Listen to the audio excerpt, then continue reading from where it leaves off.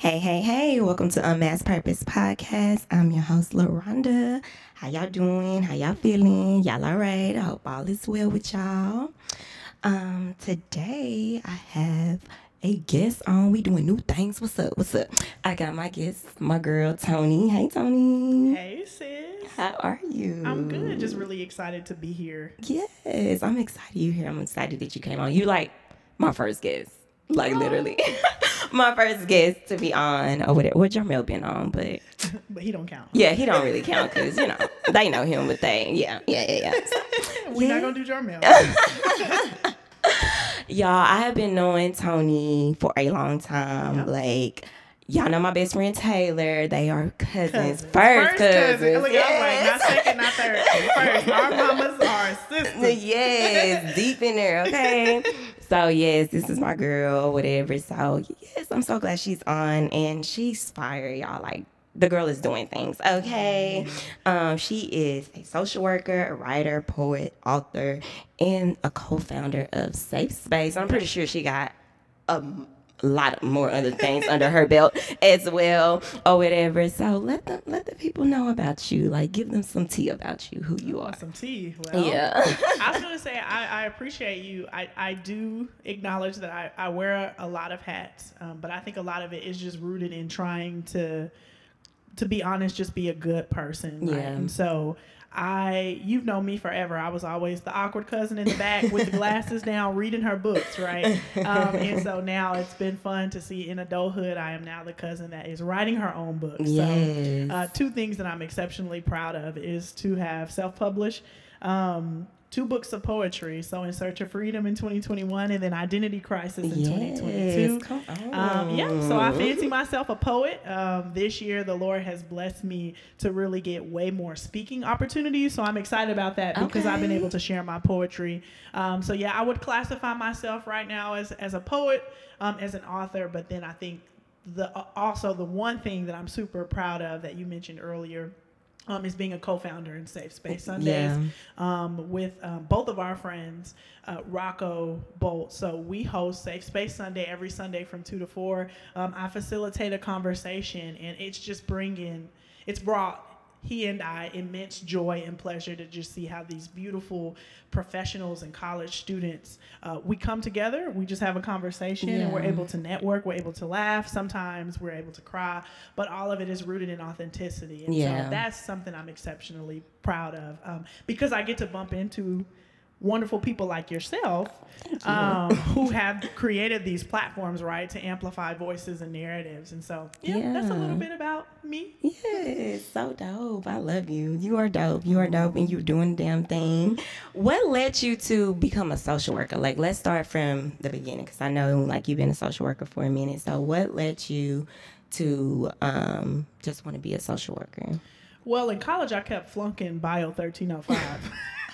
And I know everyone is like, I would love to be those people, my coworkers, my peers that are social workers. They like, I knew from the time I was 10 that I wanted to advocate for people. And I knew that I love kids and I wanted to. And it's like, although, yes, I have always had a big mouth and I have always cared about other people, I kind of fell into social work. So when I was in college and I was finishing up my undergrad degree, a very important person to me, she worked in the multicultural affairs. That entire department, they took me under their wing and they ensured that I had those short-term needs to graduate successfully from Baylor. Okay. And I didn't know what was next. I wasn't sure about what I'd gone to school for. I didn't know if I could get a job right away. Yeah. And so to be quite honest, she said, you know what? You have a lot of different skills. You can write pretty well. You're good with relationship building. You're passionate. And you're already doing a lot of like volunteer work. Have you ever thought about being a social worker? And I said, like, homegirl, I'm precious. I cannot. No, like, seriously. No, don't play me, sis. You know, Mariah Carey's role on Precious. Like, when I thought of social worker, I thought of them going down to the the office and Mariah looking just sad. Like just wore out. And she was like, like, okay, yes. While, yes, social workers do tend to work, you know, for the government and CPS and stuff. My husband is so her husband was a social worker. He'd done some school-based social work. He'd done some stuff. He'd just done different things with it. Yeah. So I looked into it and I was like, okay. I finished the program in 2 years. I met some really cool people. I did a research project. My end of the year project, it was titled, Why Are All the Black Boys Sitting Together? Something along those lines. And it was because I had interned on a campus and I had noticed that pretty much everyone that was getting in trouble on the campus were African-American male boys. And it wasn't that they were just doing like outrageous things. It was just not trying to say boys being boys because we know how triggering that statement is. But it was just dawning on me how, like, wow, they make up such a small population of this campus, but they're the main ones getting in trouble. And so I had created, like, this boys group that ended up meeting for 2 months. I found different black males out in the community. Yeah. I got the campus to pay for the lunch, and they came in and they just shared, like, almost like a pre-safe space, now that I think about it. Yeah, like, you see, you already working ahead of time. You see how I was working, right? But I saw, like, the positive outcomes of, like, behavior went down, the excitement of the boys knowing that, oh, this lunch they're going to get to hear from X amount of person. Yeah. And so I was like, okay, I think I like school-based social work. And so that's how I got a job in the after-school setting. And I love it, sis. Yeah. I think social work is cool if you know you love people and you're willing to learn a little about a lot of different things, right? Yeah. So if you're willing to know kind of how people work, but you don't want to go super duper in depth like psychology, social work's good. If you're looking at, you want to know how groups work, but you don't want to go in depth like sociology, social work is like that practical skill set to know how to lead. So, you know, with Safe Space, that's us having conversations, but you practice facilitating. I feel like a social worker. I say that in multiple like categories. Yeah. And a lot of people with social work degrees, they do so much. Like I work for a nonprofit, and a lot of us at the senior leadership level, we actually have our masters in social work. Like, yeah.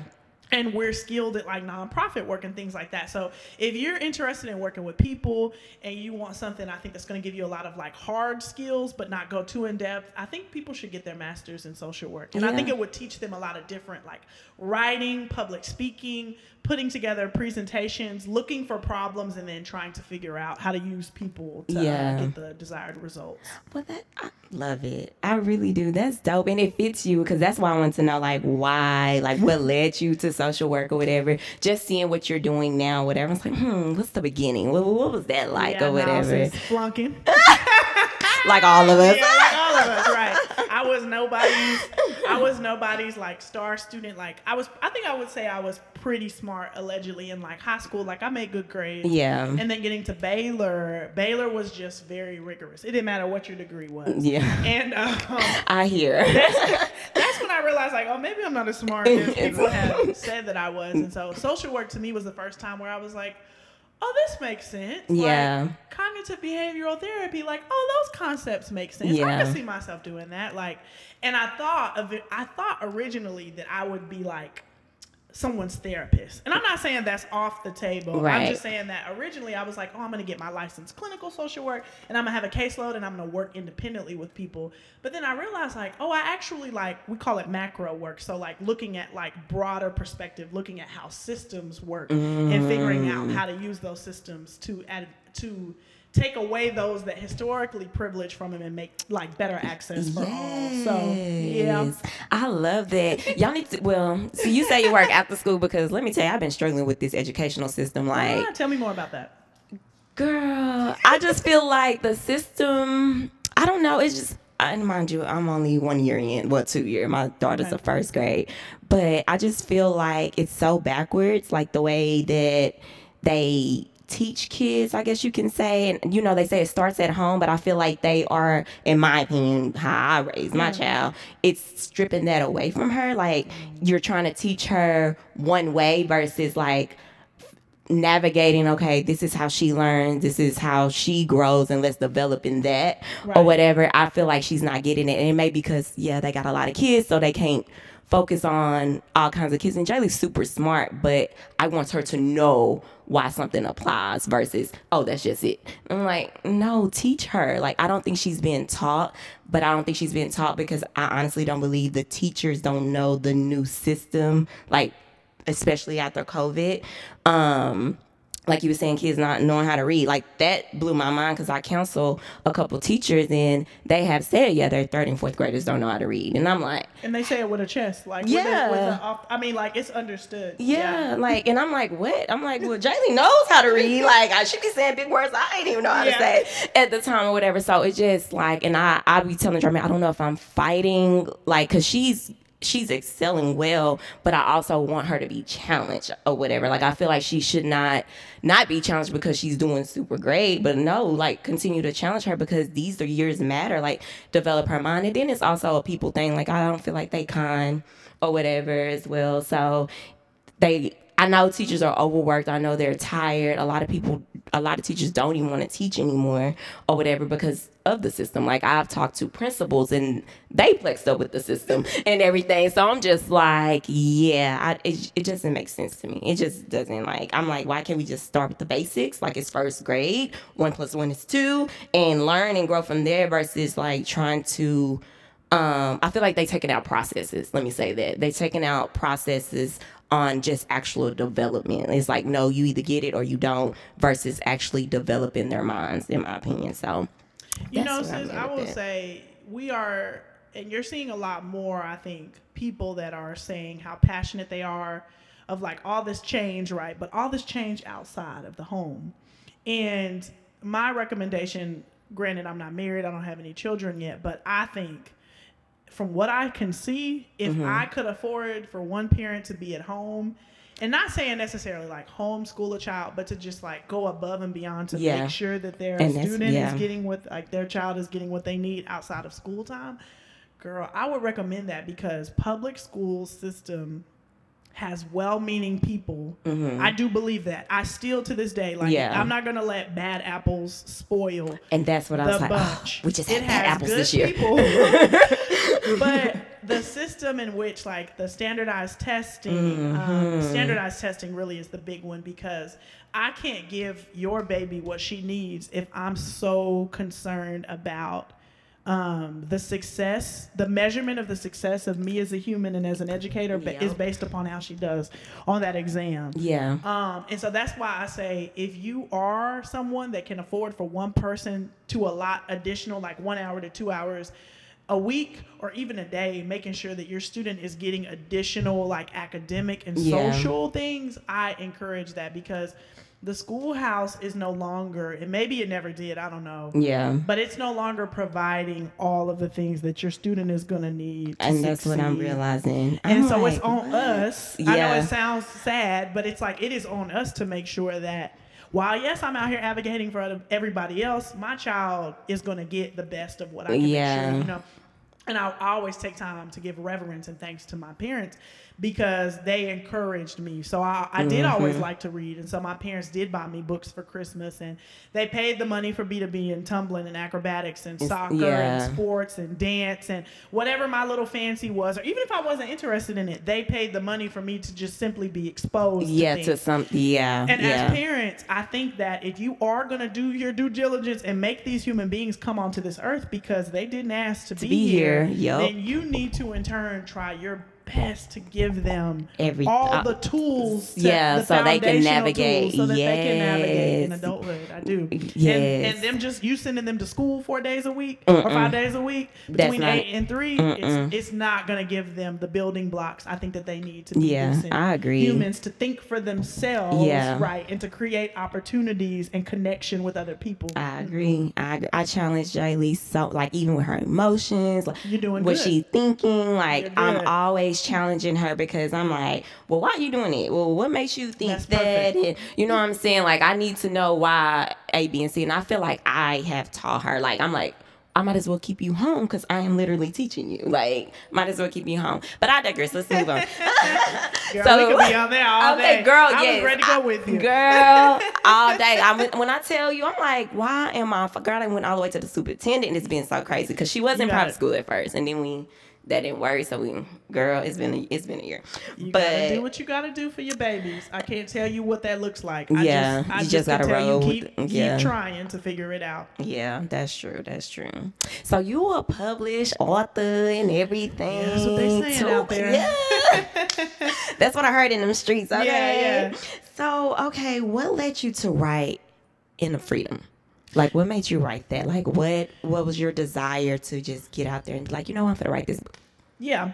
So In Search of Freedom came out in 2021. In 2020 was when COVID really hit the fan and impacted my life. So March happened, went on break for spring break. I remember this is when I was a social worker in the after school setting. So we went into spring break and then we never came out of spring break until like June. Yeah.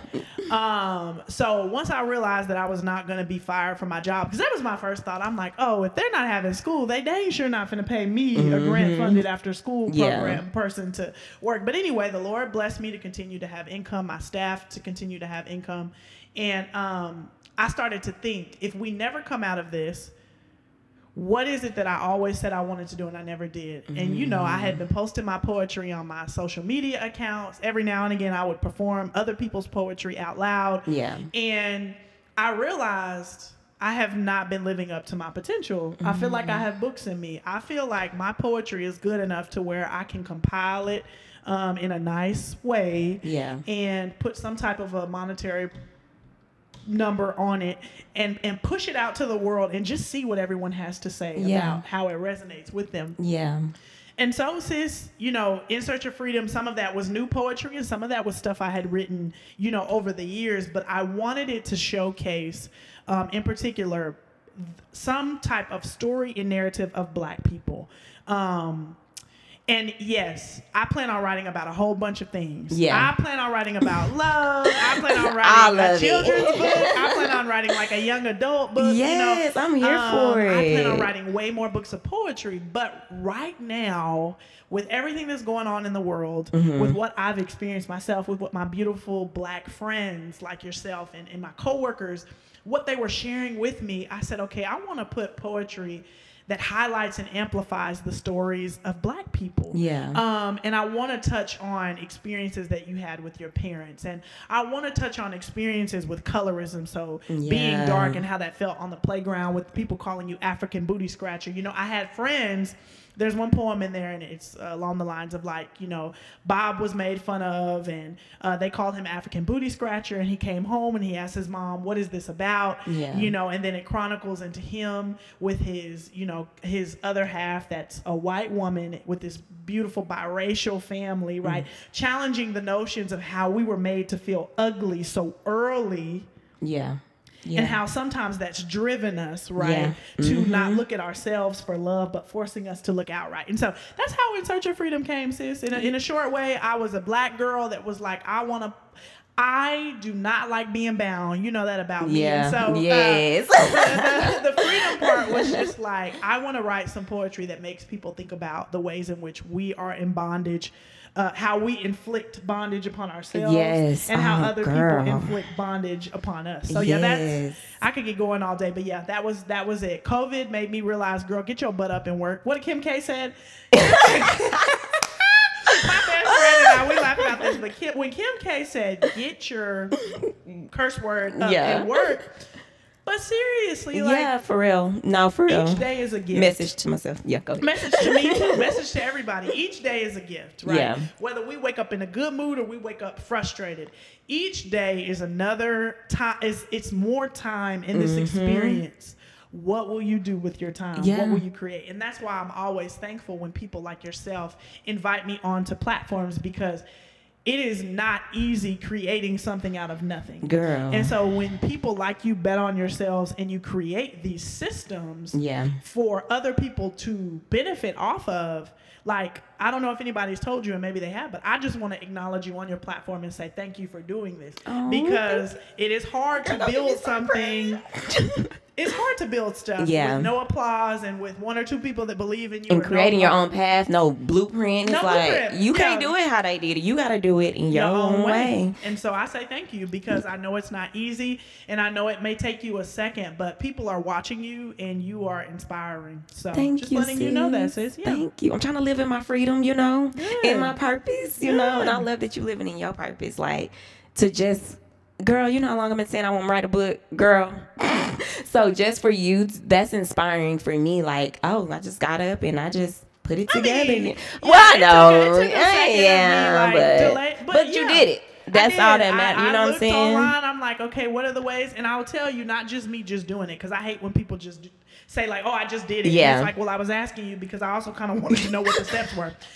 So the logistical part of it was my preacher had put out a book. Oh, okay. And, I had bought a couple copies or whatnot, and it dawned on me to just be like, hey, this man put a book out, ask him what he did. And so I said, hey, I'm thinking about putting out a book of poetry, and I wouldn't even know the first step. Mind you, there's so many ways. Amazon makes it so easy. Yeah. But I said, hey, I'm looking at putting a book. What'd you do? He said, oh, I went through this publishing company. It's called 48 Hour Books. And at the time, this is before COVID had happened, you literally could like submit and pay for your hard copies, and the gag was like they would be to you within 48 hours. Oh, really? Now okay. It takes a little bit longer than that, just because like, shortages of products and stuff. Yeah. But girl, when I tell you typing things in a Google Doc and formatting it and looking up 48-hour books and sending them, like they made me turn it into a PDF, and then I had to email it, and then they sent me back the proofs to see like, does this look right? It's not as it's really not as difficult. Yeah, as just walking in the steps, like take step by step. Yep. And I'm gonna let you in on a little secret. Putting your book out does not mean somebody gonna buy it. Listen. I already know. Just even with the podcast, I mean, nobody gonna listen to it just because you recording and putting it out there. That's the first step. Putting the book out. Getting that joker just finished is the first step. Oh, you think you want to sell? You thought I was feeling you? Yeah. You look. That's probably it's been on my heart, but I'm trying to get focused. Yeah. But I think my next steps are, once this year kind of plays itself out, is walking more and more people through the steps of getting their books published and then promoting them. I can be your little training or whatever you need. No, I really do. I want to help because I think it's not as difficult as we think it is. It is literally just dying to yourself. Have you heard it's like your fear of looking stupid is keeping you. What is it? It's a sound on Instagram. But it's true. If you're okay with, all right, not one person outside of my family is going to buy this book, we good. Okay, yeah. If you can tell yourself, I am okay with nobody buying this book at all, I can work with you because you don't have any expectations. Yeah. When you're trying to sell something, I don't mean to say you got to be shameless, but you can't have no chill about you. Yeah. I be getting on people's nerves. I be in people's DMs. Yeah.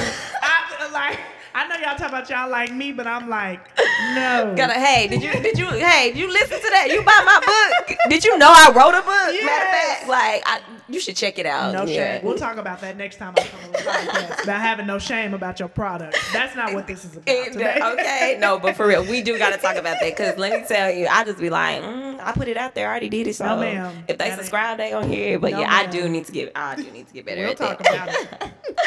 Okay, so you have 2 books. Okay, so what is Identity Crisis about? Like, this is the book I haven't started it yet, but I just feel like that title, baby, like that's a chokehold. What? Yes, so I'm ready to read it. But tell us a little bit about it. Yeah, Identity Crisis. One, I partnered with a former classmate. Her name is Edith Wana. So Edith is an artist. She also has I want to say her master's is in like art therapy. Super dope in the Dallas area. Work with her. I have a lot of her pieces on my wall. I can't draw, and I'm all about women, and so I'm like, pretty much everybody, aside from like working with Rocco and stuff, but a lot of other people, pretty much everything else you see, I'm looking for a woman. Yeah. I'm looking for a woman to do some of the work because I know we just don't get the looks. We don't get the opportunities that men get. But anyway, Edith is dope. I knew what I wanted. I couldn't draw. So I said, hey, sis, I got an opportunity for you. I think it's my second book. I want to put more energy into what it looks like because though the poems were good and In Search of Freedom, I was like, I need my sophomore book. I be thinking I'm a rapper. But and rapper, like, they're like the sophomore jinx. So in my head, I'm like, no, the second book gotta go hard. Yeah, it gotta come. It got a big step. I need to be like Beyonce. I feel like every album that Beyonce puts out, you're like, wow, you've really outdone yourself this time. And so Edith had designed the cover. I said, okay, sis. She said, what are you thinking? I said, I want her to be half brown and half white. Yeah. I said, because so many of the poems are talking about the uncomfortability of being a black person in white spaces and trying to figure out who you are, right? And so in my professional setting, because I do still have a full-time job, I do diversity, equity, and inclusion work for a nonprofit, right, that empowers and serves kids. And I was realizing quickly, one, that these people are living lives different than mine, right? Yeah. I had never really, I went from working in an area that was pretty much all black to now working in an area that was probably a bit more in leadership, predominantly white. Like I'm the only black person in the C-suite, but then overall a bit more racially ambiguous, right? But going into rooms and realizing like, oh, I'm the only black person here, or like, oh, now that I'm thinking about race all the time and I have to think about making sure that everyone is represented and treated well and has opportunities, it's making me a little insecure. Yeah. And so when I was writing Identity Crisis, a lot of the themes of that poem are about how we literally have to like tear ourselves apart at the center. It's almost like a rebirth thing, right? So I was saying like identity crisis is like, you have an identity crisis when you realize the identity that you currently have no longer works for your future self. That's a bar right there. It is. But seriously. Bomb, okay? Boom, boom, boom, boom. And so I was realizing that, like, okay, the way Tony used to do things, like, that's not going to work if I'm going to be successful here. Yeah. And I'm realizing that so many of my black counterparts that are doing this work, or that are even professionals, they're struggling. They're struggling within their racial identity because they're like, who am I? I'm being made to feel like I'm not successful here, or I have all my successful professionally, but personally I'm struggling, right? Yeah. Spending a lot of time with my beautiful friends. A lot of them have just now started having babies. And so one of my favorite poems is Tiger Stripes, and it talks about the different experiences. So I'm comparing the tiger stripes to stretch marks, right? Okay. Yeah. So much I think of like society value of women is what we look like. Yeah. And so hearing my friends express the change in weight and the weight loss and the weight gain and the baby and still wanting to feel attractive, right? Yeah. And so like, so much of Identity Crisis, I think this one is a bit more centered towards women. Like, even though you have To the Boy Who Wants to Dance, which is challenging our perceptions and limitations on men and how they exist in the world, I think the vast majority of the poetry does speak more so to the woman experience, and that professional of color woman experience. Balance being a mom and being this professional woman and wanting to rest, right, but not knowing how to slow down because your whole identity is rooted in what you can produce. Girl, I'm telling you, look, I get myself hype. I'm like, I'm gonna go home and read Identity. Okay, do you hear me? But yeah, and it was for me, sis. Like, I will say right now, I think I'm also, I won't say it's in crises, but it's definitely a big shift. Like, I'm realizing that, okay, Tony, you are 30 now, and you're starting to create projects, and you're seeing how they positively impact other people. So what's next? Yeah. Girl, that what's next question just, girl. And it's so selfish because at the same time as I say selfish? It is because, sis, the beauty of life, I think, is really being able to exist and be present right now. Girl. I said this. Look, you want me to say it again? Yes. Okay. The beauty of life is being able to exist and experience joy, like, in the now. Yes. And I was talking with one of my sorority sisters has a YouTube platform. Matter of fact, I'm a broker, y'all, because I feel like y'all would really like one another and be able to build. But I was sharing with her how someone that's always like, because people will say, oh, you're such a visionary. And that's cool, but it's like, it's not, because you're never content with where you are. Yep. Which means you're always looking out for the next. For the next. And it's like, be present and enjoy the fruits of your labor. It's like, I need no fruit. I need a new crop. I need a bigger crop. And it's like, girl, who was it? So I'm like currently stressed because I have all these wonderful speaking engagements that I prayed for. And that's another bar. I asked God at the end of the year to like, bless me, Lord. With speaking engagements. And now I'm frustrated. Because I'm getting these speaking engagements. And it's like, I'm trying to finish my third book. And my mom was like, wait, you gonna write another book? And I said, well, yeah, I got to. And she's like, but I just feel like Identity Crisis like has so much, and I had to pause because I'm like, what if it's speaking season? Like, what if right now it's time for me to start building relationships? It's a time and a place for everything. with identity crisis. You're right, sis. So. It is. And I'm with you on that joy. That's my thing for this year, rest and joy. Like, I feel like rest and joy. Last year I struggled with resting. Like, I struggled so hard, like, just to rest. I felt like, oh my God, I'm so stuck. Oh my God, I'm not doing anything. And it was like, girl, you need to rest. Like, you have been on the go, doing so much, had a baby in school. Like, where do you think that comes from?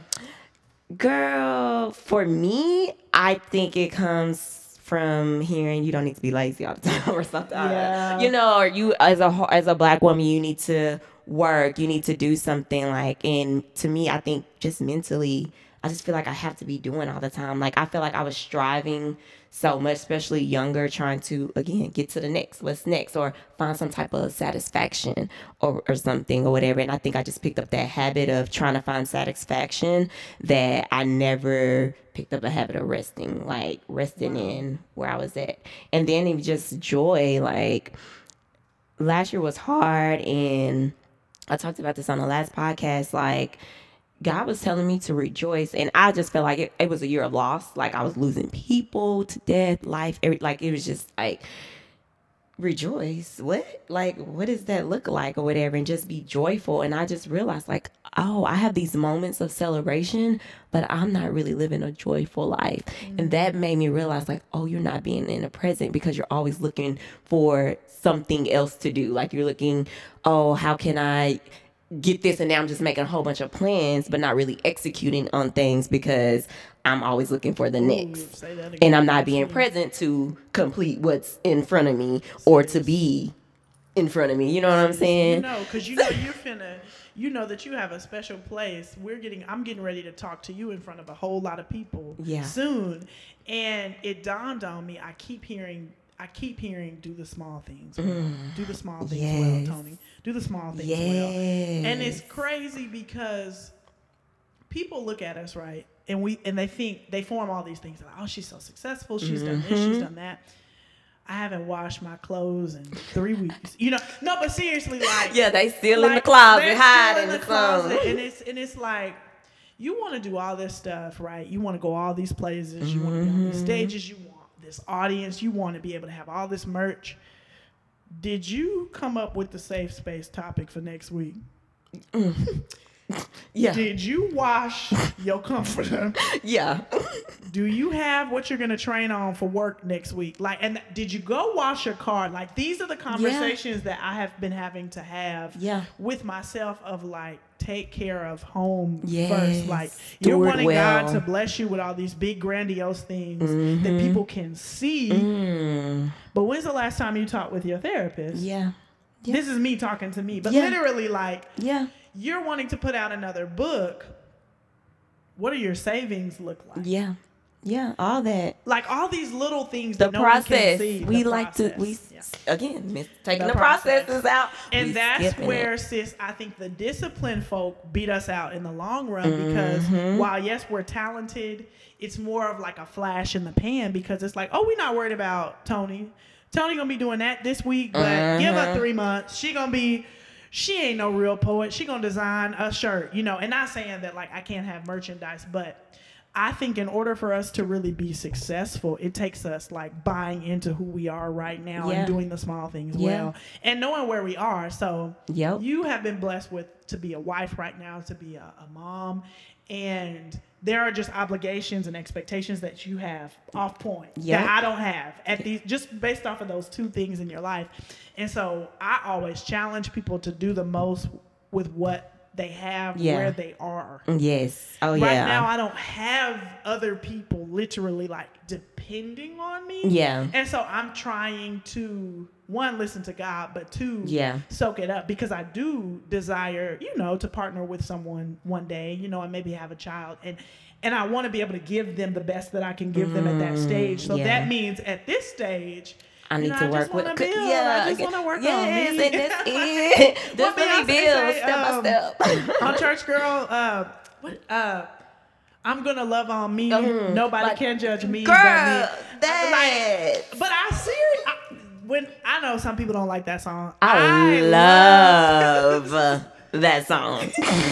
That song is my anthem, okay? Love that song. I don't know who's right. I don't know who writes for her, but I'm just like, you have hit the nail on the head of like where I am in life. Yeah. Like, with so many, what did she say? There's a part, it's like, happy on her own with her friends without a man. You know, for a long part of my life, and even still I battle with like this feeling like there's an incompleteness to me because I'm not in a relationship, you know, and really putting so much energy into a man coming along and like quote unquote being a savior. Yeah. And I had to be honest with that because I realized that people were perceiving me to be this person that was like, oh, she don't care about that. She got her own stuff. Oh, she's this. She's women's empowerment. Women's empowerment means you don't need no man. And it's like, no. And I'm like, no, that's y'all not. need a man and I need one too. Okay. I don't necessarily say in different ways I need one, but in more ways I just want one. Yeah. And at the same time, I realized that being close to people that do love each other and work together, they're not coming to save me. And that's what I had reserved. I was like, oh, when I get my boo, I'm going to be able to move away from here. He's just going to take me away from Yeah. That was my mindset too, girl. It's like, no. On your own. Yes. Get yourself together. Yes, for real though, for real. And I love that you're unmasking with me. It's just amazing. Yeah. But I realized people didn't think I was into. No, seriously. I realized that maybe I was presenting myself wrong when people were, oh, you don't worry about those kind of things though. Like, I'm having boy troubles, but I know you don't have those kind of problems. And I'm like, people hurt my Did you feelings ask? too. Yeah, like, how you know? Did you ask? Like, I try not to now. I don't be putting people on my social media because I'm just too prideful to have to take it down. But I've been going through the same things that I like people just like everybody else. I desire to have someone. Yeah. You know, but I do realize that there's a lot of work that I need as well, and I am just now coming to the point where. And your husband has said this earlier. What I was saying and what I was doing, those were two different things. Yep. And so I first realized, okay, girl, you have to start saying like, oh, I desire today. Yeah. Like, speak it into existence. Partner, yeah. Right? Instead of like, oh, it doesn't make me no mind. It Yeah. doesn't. But then at night, like, Lord, please. Give me, Don't listen to what I said earlier. Listen to what I say to Why you directly. Why are you trying to front for these people? Yes, girl, like living your truth. No, I'm with you. I'm with you on that wholeheartedly because people will like put their own perceptions on you or whatever, and only because they've only experienced a part of you. Right. You know what I'm saying? It's like, you experienced that part of me, but that's not what I'm about. Like, you know what I'm saying? That's Get to know me. Yeah. Yes, like, and on the flip side, like, I can say that, like, even just being a wife, like, people just think, oh, you just love your husband, and it's like, it's more to me than just him. Yeah. Like, you know, I'm a whole person by myself or whatever. So it is, but I've learned that, people gonna think what they think, and just let them think what they think. I'm still gonna do me. You know what I'm saying? Like, because I went on this whole phase of trying to prove, like, even though I'm married, I'm still independent, and I'm like, I'm trying to do this for the sake of just trying to show people, like, I don't need a man, but I got a man type thing. You know what I'm saying? So it's just like, nah, you can't even be doing all that, especially with the whole, like you said, just, I want a man. I don't need a man. And I'm like, no, I need my man. I need my man. Like that's why I said earlier. Yes, that's why I said earlier. Oh no, I'm dependent. Yeah. I'm very much dependent. Okay, dependent over here. Yeah, it's all about, I think, just being like wherever you are, taking like joy. I think but also understanding that like if you desire for something else, like it is okay for you to also like be content being single and also like actively like open to dating and receiving people who care about you and stuff. But I think we put too much rules on how things should be in society. It's like Disney Channel. You laughing, but I'm serious. Disney Channel had me thinking, baby, at 22, I'm gonna be married. At 24, I'm gonna have my first child. At 27, I'm gonna, and it was like, well, for one, I was in school it just Disney really, I think, pushed us to see women in like one way. It was like a warrior archetype, like or like a damsel in distress needs to be taken care of. And it's like, no, women are way more dynamic than that. Like, so much layers to us. Like, I know there's like I know I'm an amazing woman now, but I'm just like, I can't wait to see me at 50. I know, like, God damn, I'm going to be. Yeah. You know what I'm saying? So it's just so much to us, and just the people in general, but I think we put a cap on us. We put limits on ourselves or whatever. So you know what that is, though? What it is, we're trying to get to a level of comfort. Yeah, so that it's like, okay, yeah. I found a man, like, okay, I did it. And like the women that are married are going to tell you, oh, bravo, now the real work starts. Yes. Like, it does. Now you're going to have to work to maintain this marriage that you did before God and the law. Yes, and you have like, to oh, I have a baby. steward. Like, phew, I thought I wasn't going to have kids. And it's like, oh, great. Now you have to raise them. Now you have to raise them. And they don't go away. Like that. They don't. At your door 24/7, okay? All the time. So it's just like with anything, like you have to steward. That's why my prayer every night, Lord, let me be a good steward. Let me steward well over everything you have purpose, you have blessed me with, because you have to maintain it. If not, the seed can get snatched up, you can die, whatever the case may be. So you got to do the work, man. It's just, and we got to stop making it harder than what it is. Like you said earlier about the book. Got to stop making it harder than what it is, too. Do you think that, like, when we're, and I know I've derailed us, but like, oh no, girl, we good. You're so wise to me, and it's like to see you and your husband and like the vibe y'all have for each other. Like it's a genuine rock. Yeah. Like I rock with this person, and I can feel it like emanating off of y'all's pores of like this my boo, this my person, this my friend, this my homie, this my lover, all of that.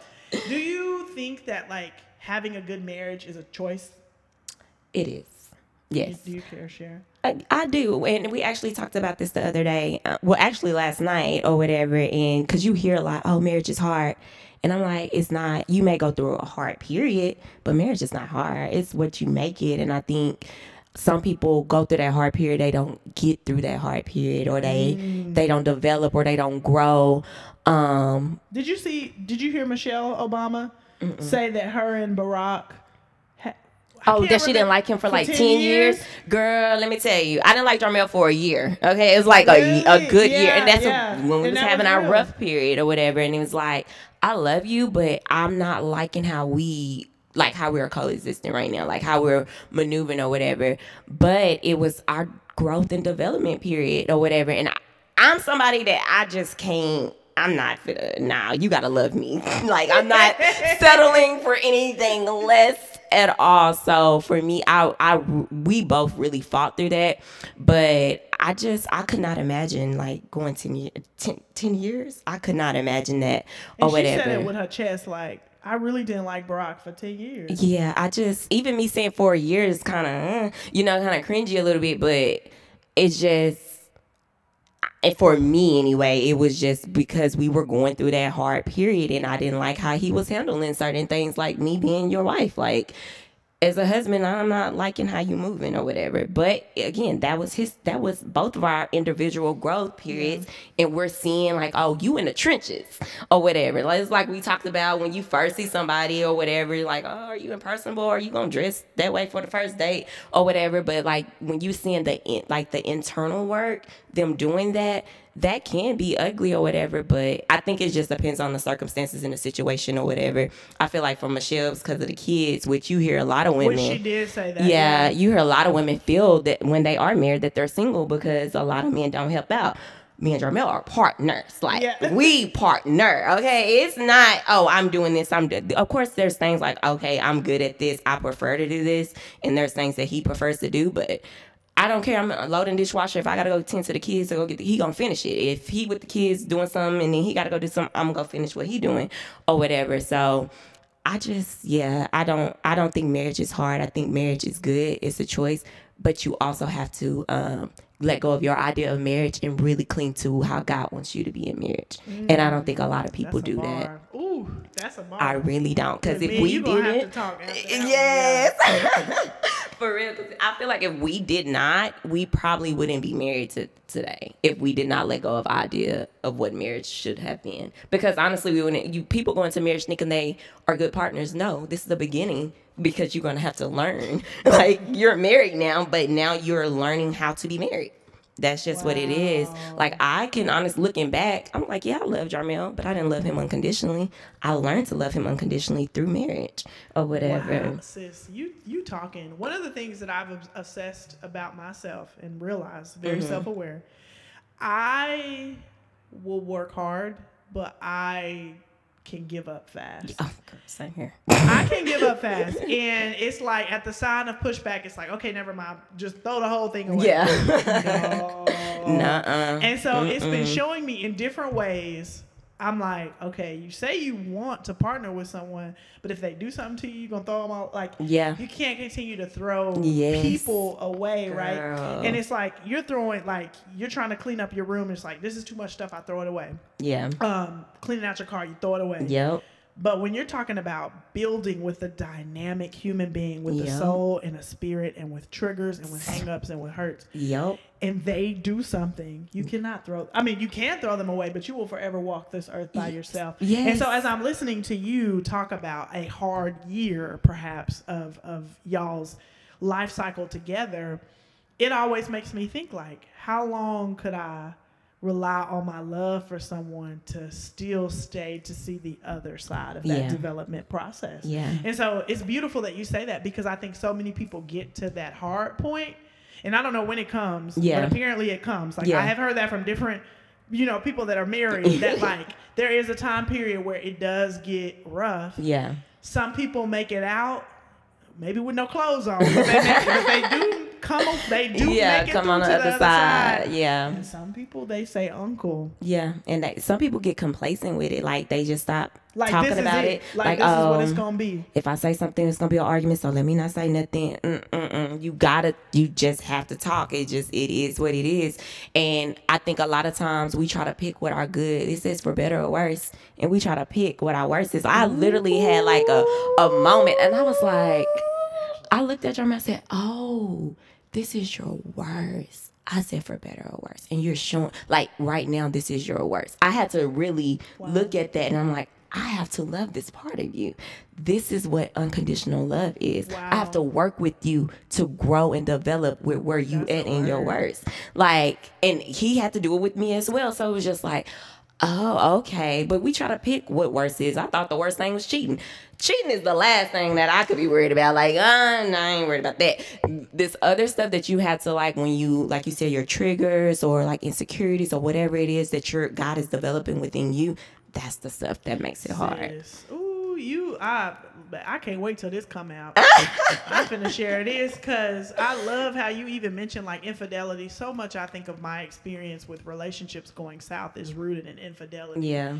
And we never get to what happens when you don't know the person you're with. What does dating your spouse look like? Yeah. What does parenting a baby look like? So much of it was just like, oh, they cheated. What else was going wrong? Yeah, like, how do you work on? All we hear about is like, if someone cheats, whether we condemn people if they stay, we condemn them if they leave, we condemn them if they're the cheater, we don't condemn them depending on what was happening in the relationship. But nobody talks about that I legit came up poor. And so every time you spend money without telling me, I get anxiety. And cuss you out, and you're just like, now I feel like I gotta sneak and buy things. Like, it's stuff like they don't talk about those things. It's just cheating. And then you let it build up. You don't talk about it. It's like, no, it ain't just that. It's always That's all root. we hear about. It's always a root. And I'm always the person, let's get to the root of it. I ain't even trying to do that surface level stuff. Let's get in the dirt. Let's get in the trenches. Come on, let's uproot it, because it gotta go or whatever. So that was. And that's where we were talking about that last night. I was like, when another problem does occur, if we're using the tools that we have developed and we continue to develop, because we're doing the daily work, but it's not hard because we're communicating, we're talking, we're making sure we using the tools. So when something does happen, we continue to use those tools and move in love, then we won't have to go through a hard period. I'm big on that. I used to say, when you mad at me, you still need to be compassionate. Yeah. Because that's not, I don't do that. I don't do well too well with anger. I don't. So, girl, yes. Okay, so let's talk about safe space. Yeah. Okay, so you and Rocco, y'all host Safe Space, and y'all, it's dope. Y'all should definitely come out because it's so good. Yeah. Just talking and being able to hear different. I love hearing different perspectives. Preacher dude in back, he had me. I was on his team. I was over there co-signing with him. Okay. But Safe Space is so dope. I really do think if y'all listening, y'all should definitely come out and Waco. How did Safe Space come about? Like, what was y'all thought process? How did that go? Yeah, so for me, it was like I would be up here anyway because I would come and eat the food box. And even in general, like I would be up here. Sometimes I'll just come up to the shop. Rocco was cutting my hair. You know, I would interrogate his customers and then we would have this hour-long conversation. And then if they would come in and I wouldn't be here, they'd be like, where the ball girl at? You know, and so it was like I was Checker Fred. I'm the female version of Checker Fred off of Barbershop, right? Everybody's entertainment. And so one day it was a Sunday and Rocco was just kind of thinking, he was trying to think creatively and strategically about ways to use his space better. Mm-hmm. And he was like, it would be really cool if, you know, we could just have conversations up here. And I had gotten something to eat. I was talking to someone at the time. There were a couple friends up here. And the football game, the TV was on, the football game was on. And I was just like, I can't remember what I brought up, but something random of like, I don't know why guys do this. Yeah. And we looked up and it was an hour and 15 minutes. And it was just really this round table talk. And I think Rocco took a picture of it. He put it on the internet. And he was like, we should do something. We call it like Safe Space, you know, Safe Space Sundays. You know, we just have conversations. And so, I mean, literally, sis, overnight, it was like, all right, we're going to start meeting on Sundays. And then from there, we just had a couple, like 3 or 4 people outside of Rocco and I. We would eat our food from the food box and then we would just talk. Yeah. And then it evolved to me coming up with specific questions and then having an actual like Safe Space Sunday topic. Yeah. And we were utilizing Instagram to kind of like promote what we were going to talk about and try and draw in, you know, some new people to have conversations. And it just has really taken a life of its own, but the original creation of the space is really just a safe space for real people to have real conversations, you know, about real topics and to build real relationships. And that's what we're doing. You know, we wanted a space for young professionals. We wanted it to be a safe space for everyone, but in particular, young professionals of color, in particular, Black people to be able to come and to communicate, to congregate, to exchange ideas, resources, access, and to just grow and nourish one another over a meal and over conversation. Yes, I love it. And y'all are doing it. I'm so proud of y'all. I really, really am. Like, I wish I was in Dallas so bad. I wish I was in Dallas so bad too, but that's a whole nother story. Look, I'm gonna tell you that off the air. But yes. I think it's so dope. And well, this is like my second time coming or whatever. Yeah. But just when Rocco talked about, and mind you, before Safe Space, me and Rocco, like, cause we share the same best friend, Fenicia or whatever, and we will talk, like we would just stay up when Rocco comes to like the kickbacks we used to have or whatever. We would just be talking and just divulging about different things or whatever. So I love that y'all are doing this together and being able to bring different people out or whatever, and just to create a safe space for people, because a lot of people don't have safe spaces. A lot of people don't even know how to create their own within themselves, which is going to bring me to my next question. Like, why do you feel that, you know, safe space is important for people to have, like, just even if it's not within, you know, a community, but just, you know, individually? Why do you think it's important for people to have safe space? Like a safe space for themselves, I guess you can say. Life is hard, and COVID made it even harder, and COVID messed us up socially, where it did empower some of us to think creatively, which I will say I did. I'm one of those people that benefited from that time, that downtime from COVID. Because it gave me time to think about what I wanted to do next, and it put like a little battery in my back and reminded me that I don't have the time that I think that I do, to create the opportunities and to do the things that I truly desire within me. So that's one. But safe space, people are sad. Life is hard. Yeah. And while, yes, some of us have church, and while, yes, some of us have parents, and while, yes, some of us have best friends and siblings, and other communities to push and pull from, there are a vast majority of us, we don't have those systems. You know, we touched on it a little bit today.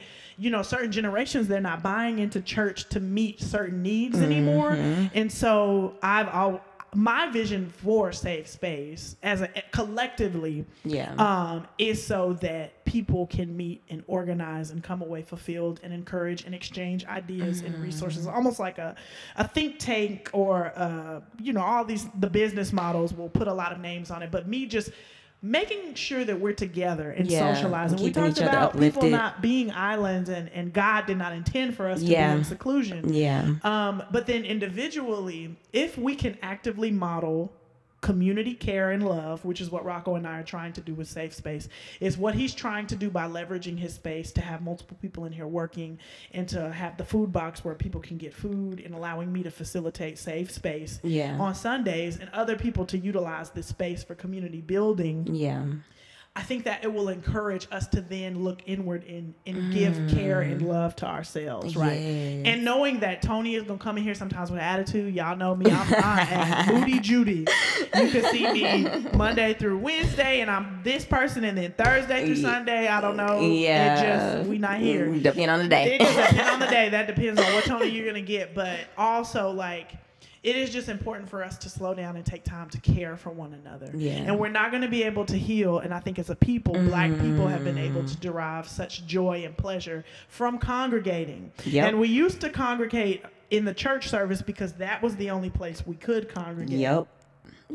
Now that there are multiple avenues, yes, I'm always going to encourage people to keep God at the center and have their own faith-based spiritual customs and cultures. At the same time, I want to create safe spaces worldwide so that people can just come together and feel seen, heard, loved, encouraged. In our professional setting, they would call them employee resource groups, which I'm working on that in my job. But yeah, it's about taking time for yourself and laughing, or just coming in and listening, and just being in community with other people, and just letting the energy of being around other people just move you and guide you, and remind you that you are alive, you do exist, and you do matter, and somebody cares about you. Somebody loves you. Okay. I don't know if it's everybody in here, but somebody in this group you can reach out to, which is why, we've taken it a step further. We have our group me, right, where we're going to try to disseminate information faster and wider. I don't know where we're headed. So many people will say, like, what's next? I don't know. But I love that because it really is authentic. And so the banquet has pushed, me to start thinking further of, like, okay, what do we need to make this experience better for other people? But yeah, I don't know where we're headed. I just know, God is working and moving, and I know where we are right now. And it's good enough for me. Whether there's 3 people here or there's 30, I have always come away on a Sunday feeling fulfilled and inspired and motivated for the week. Yes, I love that. I do. Letting your light shine, and I'm gonna help your light shine too. Come in here with a dim light. Your light gonna come out. Bling, bling, bling. Okay. Shine a light on. Okay, so outside of Safe Space, like before you created this Safe Space, what was Safe Space for you? Like how did that go about? Like, what was your safe space? That's a good question. I think my safe space is really just sitting and writing and reading. To be honest, like, I'm an only child, and so I naturally tend to do a lot of things by myself. But yeah, feeding my brain. I love to read. I love to take in information, but I also love to spend time with people just in small settings. And the more that I was spending time with people, I was realizing, like, okay, LaRonda feels the same way that Rocco feels, but I wonder how I could get them in one room, because they probably would benefit from knowing one another. But I don't know how to do that without being a weirdo, but yeah, safe space for me, I think, is just spending time alone, reading and writing. To be quite honest. I think I found, because I'll call it my brave space, because I feel like being vulnerable and transparent, you have to be brave, to do that. It takes courage to do that or whatever. So I think I've always journaled or whatever, and because I feel like, okay, can't nobody find my journal, so let me just go ahead and put it in. Can't nobody find my journal or whatever. But podcasting has become a way to just release, even if I don't put it out or whatever, just being able to do that. Of course, my marriage, but therapy as well. I'm able to really just be completely naked and just, this is my space to just be. If I want to cuss you out, cuss this person out, whatever, it is what it is. What I'm saying? This is my space to do that or whatever. So yeah, I think that's where my safe space has been, but I don't think like I ever looked at outside before journaling. I don't think I ever like just even had a safe space like outside of my friend group. You know, I think as a young kid, I think my safe space was when I first started playing basketball and like running track and stuff. Like, cause I'm with my people, whatever. But outside of that, I don't think I ever had a safe space or anything. Okay, yeah. So I will say I've been in therapy for about 3.5 years, and that is a time that I intentionally allot to be real and raw.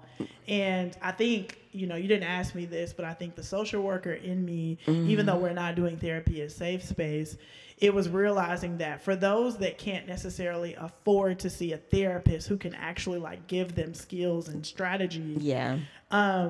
What is my gift? Like, what can I gift people with? Yeah. That's not therapy, but also will like fulfill some need or desire within them. And so I love that you bring up journaling. I journal as well. Yeah. Probably non-traditional. Like sometimes it's stuff that I think, sometimes it's scriptures, sometimes it's a poem. But I do journal as well. Not like as consistent as I would desire. Me either. I know. I'd be like, oh, I'm gonna do it every day, girl. Yeah, no. Not happening. You're like, dear diary, everyone had me messed up today. Oh, that is so funny. That is so funny. Okay, so how can people, well, you kind of talked about how people can join, and I was going to ask you what's next for Say Say, but you already said you don't know besides the banquet. Yeah, the banquet is on February 26th at 4 p.m. The Palladium. Tickets are on Eventbrite now, and they're going super duper fast. And word on the street is we're going to have like this really cool podcaster and biblical counselor on a panel that I'll be moderating, but I don't want to just put too much out. That's me. That's me. That's me. Yes. I'm excited. Like I told you, I feel like that was God ordained. And mind you, this will be my second time speaking publicly outside of the podcast. Like my cousin asked me to come speak at his church, like as a guest or something, and I thought it was gonna be like informal, but it was very much formal. And I was like, I'm not a preacher, so I was like super nervous. They was like, you want to extend? I said, I'm staying right here at the bottom. I don't want to go up there or whatever. But I felt like I just did horribly. But I told you, I said, you know what? This is a stepping stone for the next time. Like God did this for me to get out there for the next time. That was like a couple of years ago. So when this happened, because I was going to reach out to Rock. I was like, y'all want to bring Safe Space to Dallas or something? Like, how can we do this together? So when he called me about it or whatever, I was like, oh my God, like this is God. Like this is God working this out or whatever. He be moving. Yeah, okay. And it was literally on my mind, and I was like, I'm gonna call him. And I never did, but he called me or whatever. So I'm like super excited. I'm prepared. I'm ready. Like, let's go. Let me get it ready, because I'm ready this time or whatever. Yeah. So I'm super excited to be speaking on the panel and like Safe Space. I'm excited to have you. Like, I think this banquet, now mind you, the banquet was Rocco's brainchild. I wanted us to wait a little bit longer, but I am excited that, you know, he's really given me the push to like get it going. And I'll be doing some poetry and then, of course, moderating the panel. And I'm super excited about the 4 panelists, you being one of them, because although all of y'all come from different like backgrounds, the passion is there. Yeah. And it's going to be really chill. Like, we're going to be seated. People are going to be fat full because we're going to do it after they eat, which means that's going to relax them. But it's very much going to be like a family gathering. And I'm excited because I think there's just going to be a lot of networking that's going to occur out of this. I think this is the beginning of something big. You know, we just got to hang in there and keep creating, like Rocco always talks about, creating spaces and opportunities for people. Like, we just have to hang in there, listen to God, and just keep listening to our friends and creating opportunities for our friends to do the things that they're good and that they're passionate about. Yes, so for that. So I'm gonna put the links. I'm gonna drop the links in the show notes. So I'm sending your Instagram, the link website for your book. Yes. Like the event. Safe Space. It's all gonna be in the show notes, y'all. So get y'all tickets, buy my girl book. Because y'all know y'all need it. Y'all need to get in some freedom and y'all need to identity crisis. We all need it, okay? Right. Okay. But it's going to be healing. So I'm so thankful that you came on here. Of course. And unmasked with us. Like, I love it. Thank you for allowing me to be real and authentic and vulnerable. Seriously. Yes. And the conversation was dope. I love it, girl. Yes, this us, okay? But thank y'all for tuning in. I can't wait to unmask with y'all in the next episode. Love y'all. Bye.